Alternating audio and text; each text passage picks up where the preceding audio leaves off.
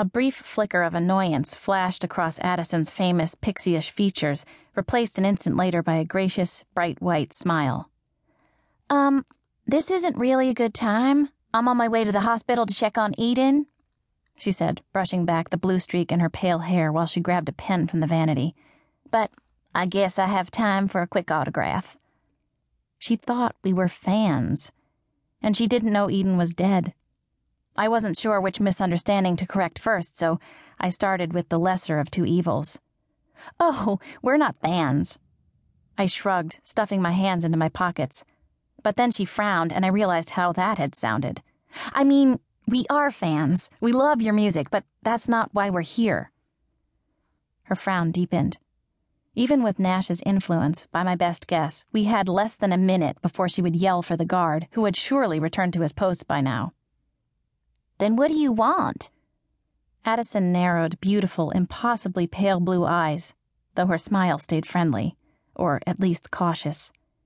I glanced at Nash, hoping for some help, but he only shrugged and gestured for me to start talking. After all, I'd gotten him into this. We have to tell you something. I hesitated, glancing at the couch. Could we maybe sit down? Why? She was openly suspicious now, and her hand snuck into her pocket, where a bulge betrayed her cell phone. Who are you? My name is Kaylee Cavanaugh, and this is Nash Hudson. I think you two used to know each other. The lines in her brow deepened, and she propped one hand on her hip. No, Wait. Hudson. Understanding flickered behind her eyes.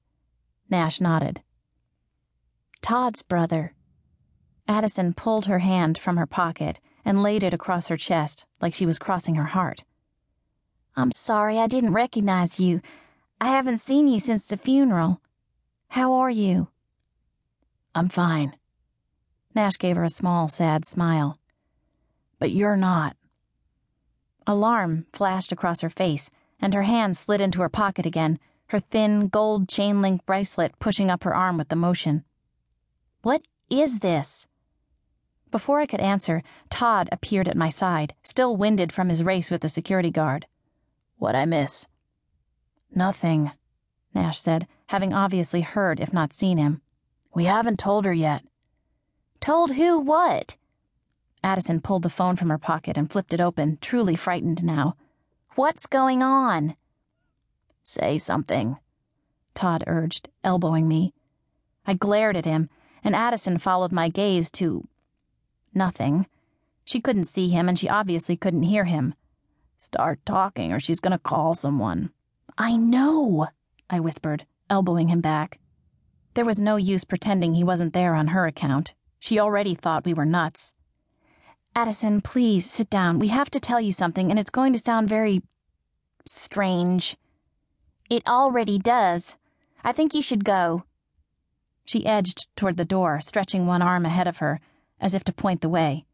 You're creeping me out. Do something, Todd yelled this time, eyes wide and desperate.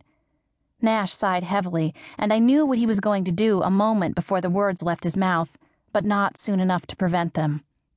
Okay, here's the deal. You're going to kill yourself in 5 days, and we're here to talk you out of it.